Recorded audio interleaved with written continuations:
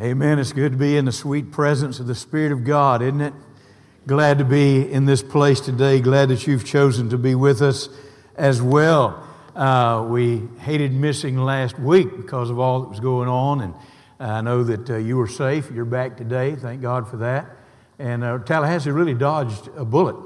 You know, it could have been a lot worse, but we thank God for that. And thank you so much for the prayers for the folks downstate and other places that have been affected by what has happened with the storm. But we're glad that you are here with us today. Today we observe the Lord's Supper. It's not just a routine and a tradition. It's a very special, meaningful worship experience in the life of a church. Growing up in the South, I know what supper is. It's always in the evening, all right?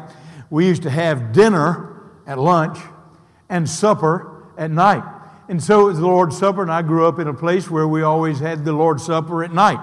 And we discovered some years ago that it didn't have to be that way. You could have it in the morning, and I thank God for that. And so we've done that through the years, and thank God for that. But I want to tell you a situation that happened some years ago when I was pastor in Lake City. We had a lady there who was from India. Her husband was from India as well. He was a Hindu. She had grown up in that Hindu culture as well. But some years earlier, she had come to know Jesus as her Savior and had gotten very involved in a church there. When he was called to be a doctor here in the United States and they moved to this country, she continued on going to church. But she could only go on Sunday mornings. Her husband would not allow her to go, nor take their two boys on Sunday evening. She could not go on Wednesday evening. Only on Sunday morning. That's all he would let her go. Very much in control of that situation in their family.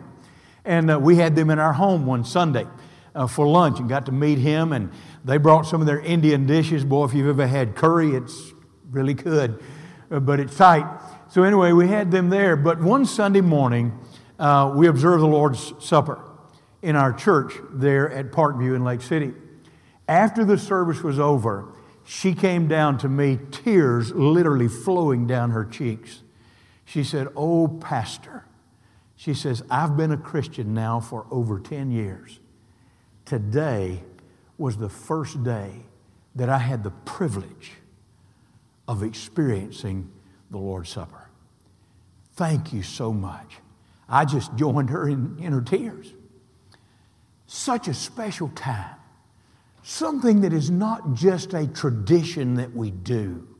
Something that is not just a routine. Something that has meaning.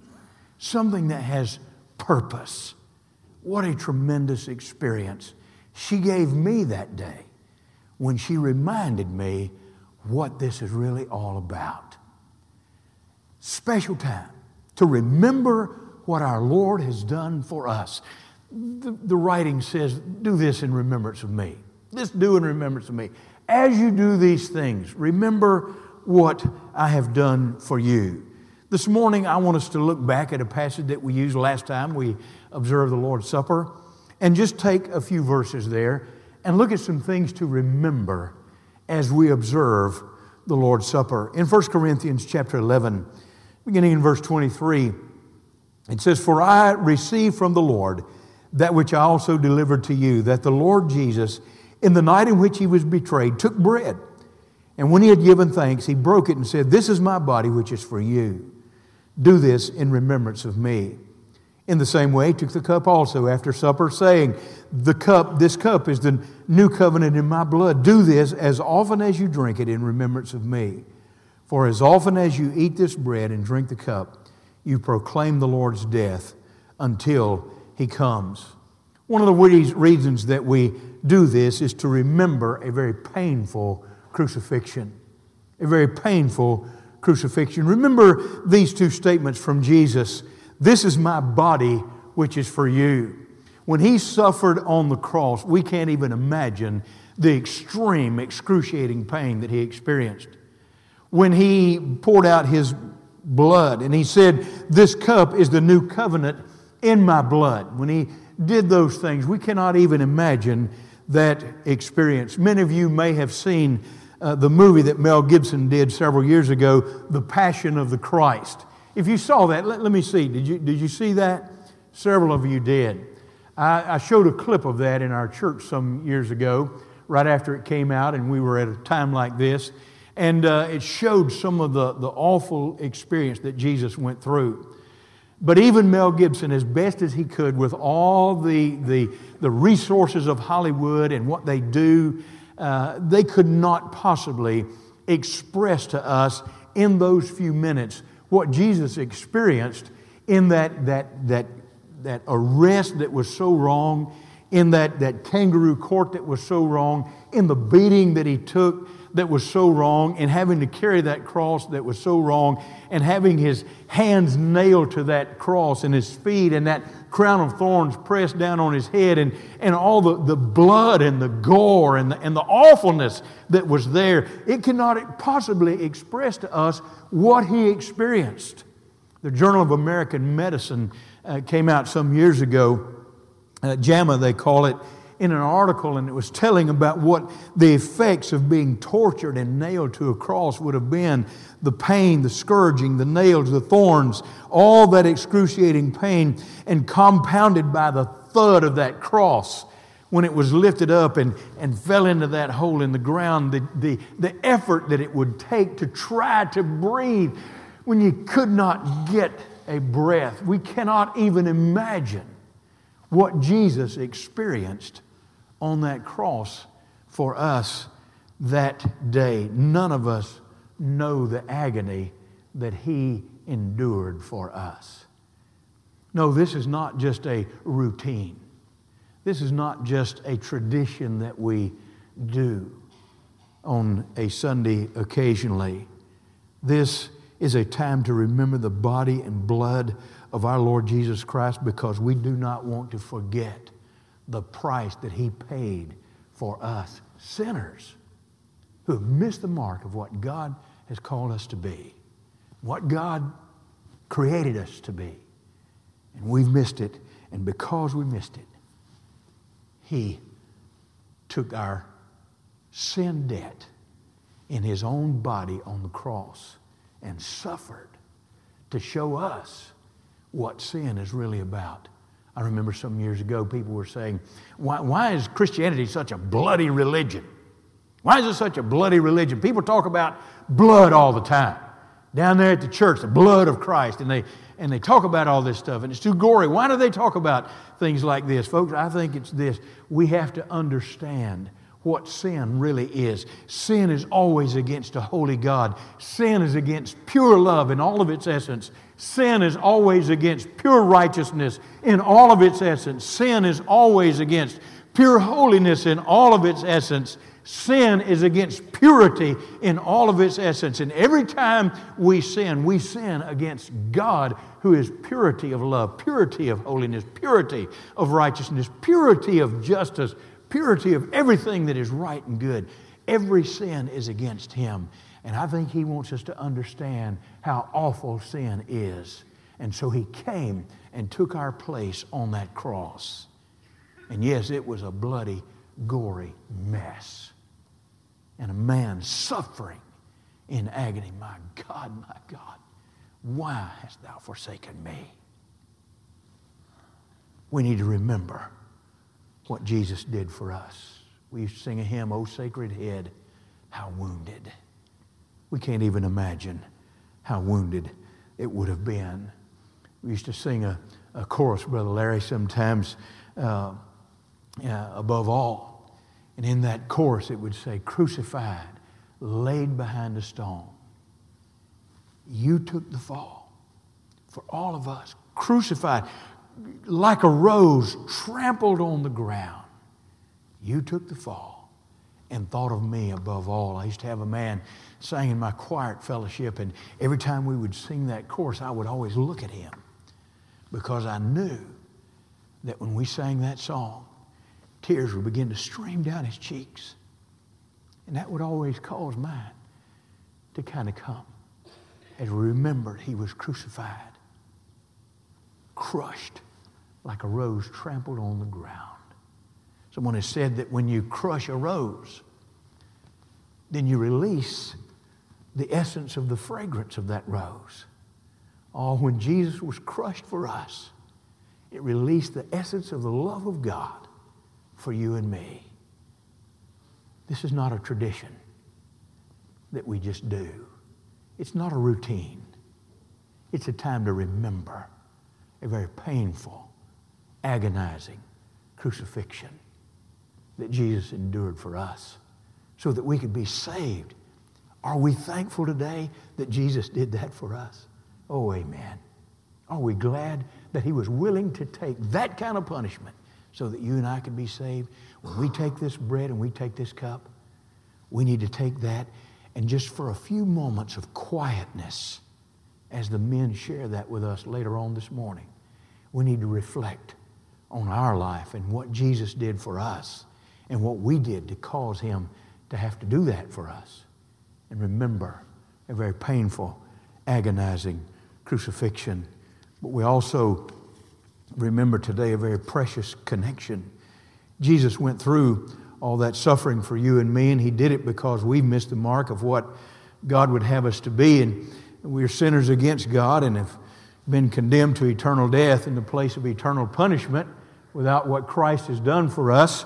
But Jesus loved us enough, He was willing to take that punishment of sin for us, and that His death would take the place of eternal death for us. And when that took the place of eternal death for us, then it means that our sins could be forgiven and we would have a brand new connection with Him.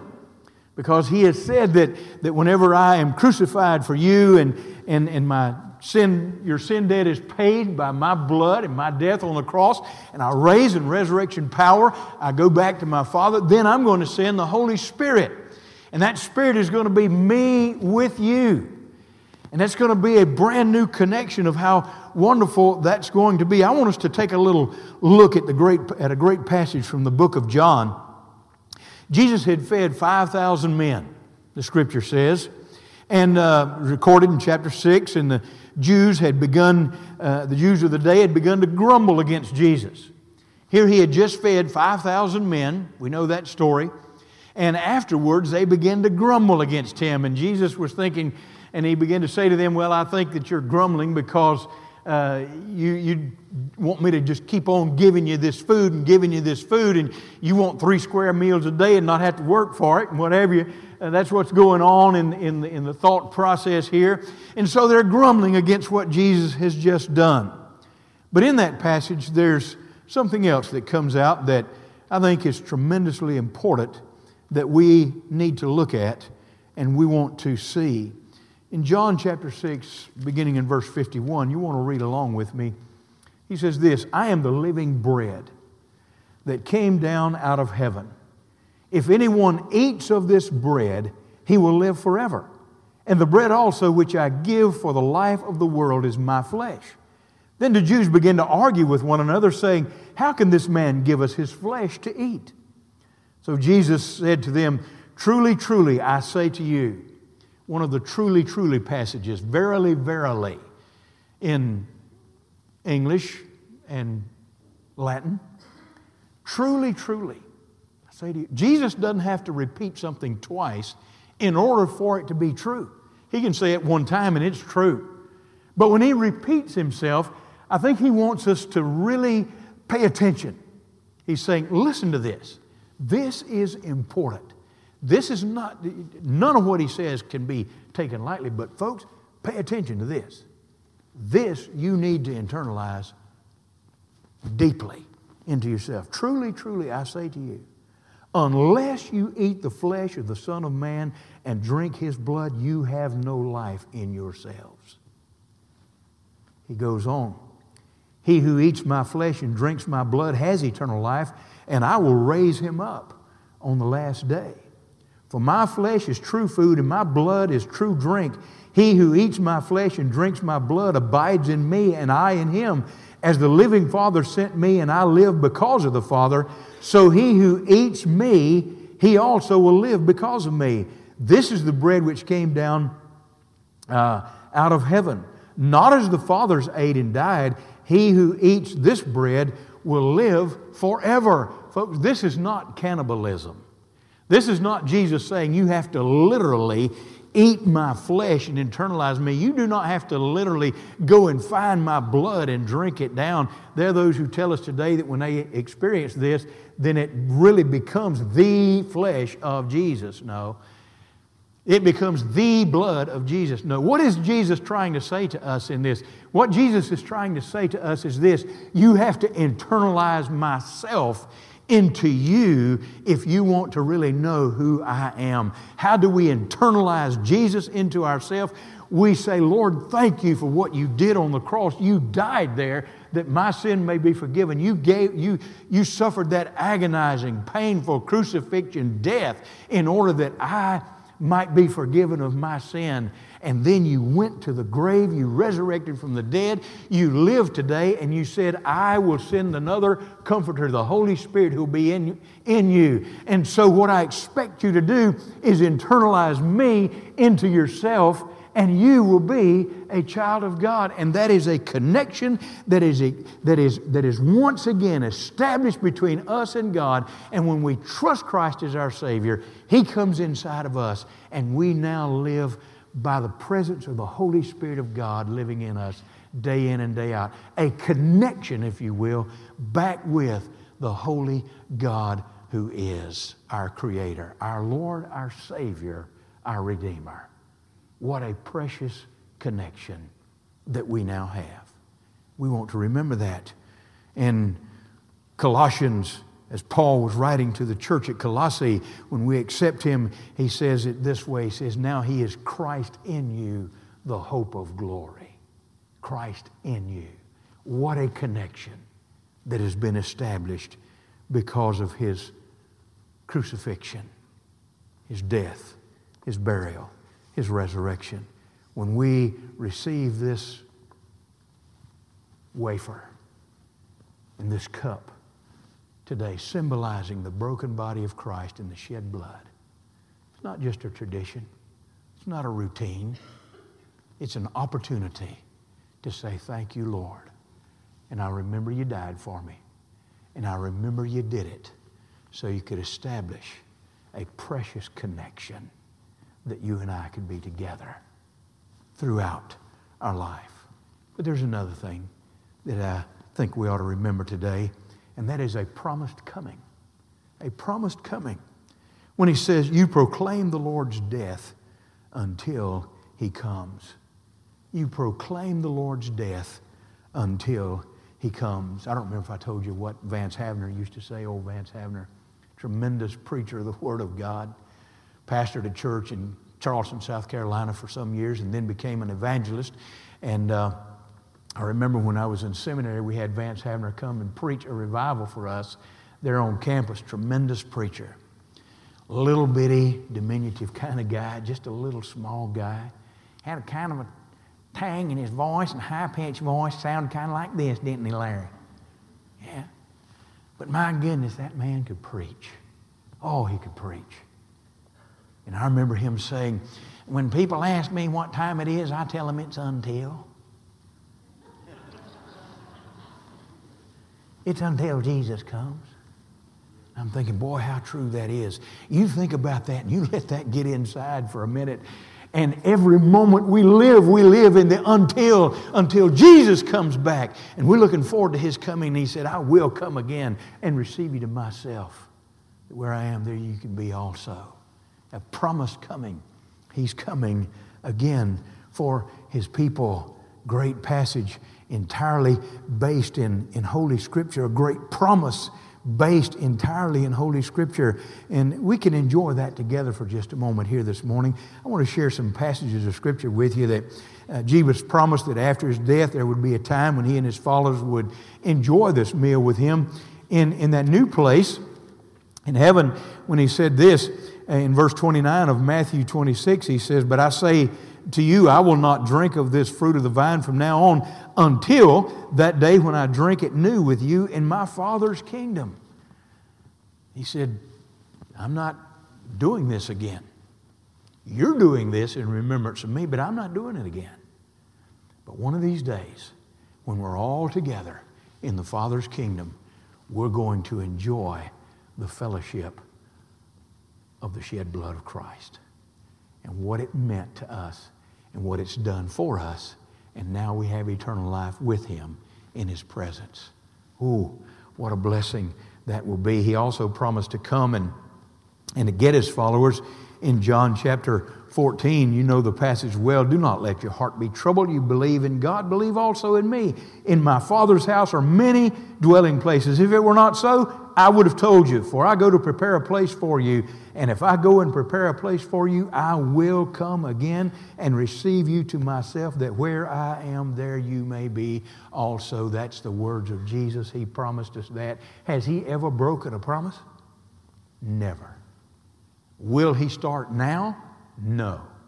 Is he coming again? Yes. When's it going to be? You don't know and I don't know. But we live in the until, Brother Tommy, until he comes. And every day, that's what time it is. It's until Christ comes. When he ascended back into heaven after his resurrection, his angels left a message for us. The men were there kind of looking to see what was going on. And in Acts 1 verse 9, after he had said these things, he was lifted up while they were looking on, and a cloud received him out of their sight. And as they were gazing intently into the sky while he was going, behold, two men in white clothing stood beside them. And they also said, Men of Galilee, why do you stand looking into the sky? This Jesus, who has been taken up from you into heaven, will come in just the same way as you have watched him go into heaven. He's coming. He's coming again. He promised it. He shared it with us all through his word. It will happen. In Revelation chapter 22, closing verses of the Bible, he who testifies to these things says, yes, I am coming quickly. Amen. Come, Lord Jesus. He promised coming. He is coming. Remember, as you receive that wafer and that cup this morning, in the quietness of those moments, not looking around at who's doing what, not thinking about the person next to you or the one in front of you or behind you or around you, but thinking about yourself and what Jesus has done that you may have life. And remember what he suffered.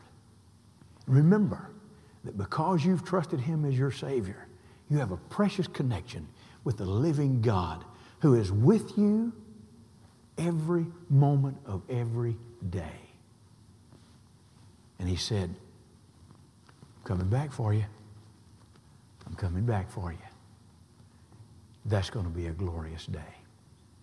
That's going to be a glorious day. Yes, this is more than just a routine and a tradition. It's a very special, meaningful worship experience in the life of our church. And now as our deacons come to take their places, we prepare to serve this morning. I know that as they come, you're going to want to let these moments be very quiet, special moments as you think about what the Lord has done. Through the years, I've taken this opportunity while the men are sharing the elements for the Lord's Supper, the bread and the cup. I've always taken this time just to reflect about something of our relationship between me and the Lord. And I've always thought, Lord, what is there something special that you want to give me today as a part of something that reminds me again of our relationship, something you've done for me, something that's special just between you and me. And through these years, the Lord has never failed to just do that. Something special, something new. And so as we share this time together this morning, and as these men share with you the elements in just a few moments, take this time to be very quiet and to just think about something that the Lord may give to you today that's special in your relationship with him. I believe he'll do it. And when you leave here today, you'll say, boy, this is not just a routine. This is not just a tradition. I'm going to remember what He's done for me. I'm going to thank Him for that precious connection that He and I have. And I'm going to look forward with great anticipation to His coming again to receive us to Himself. What a blessing that will be.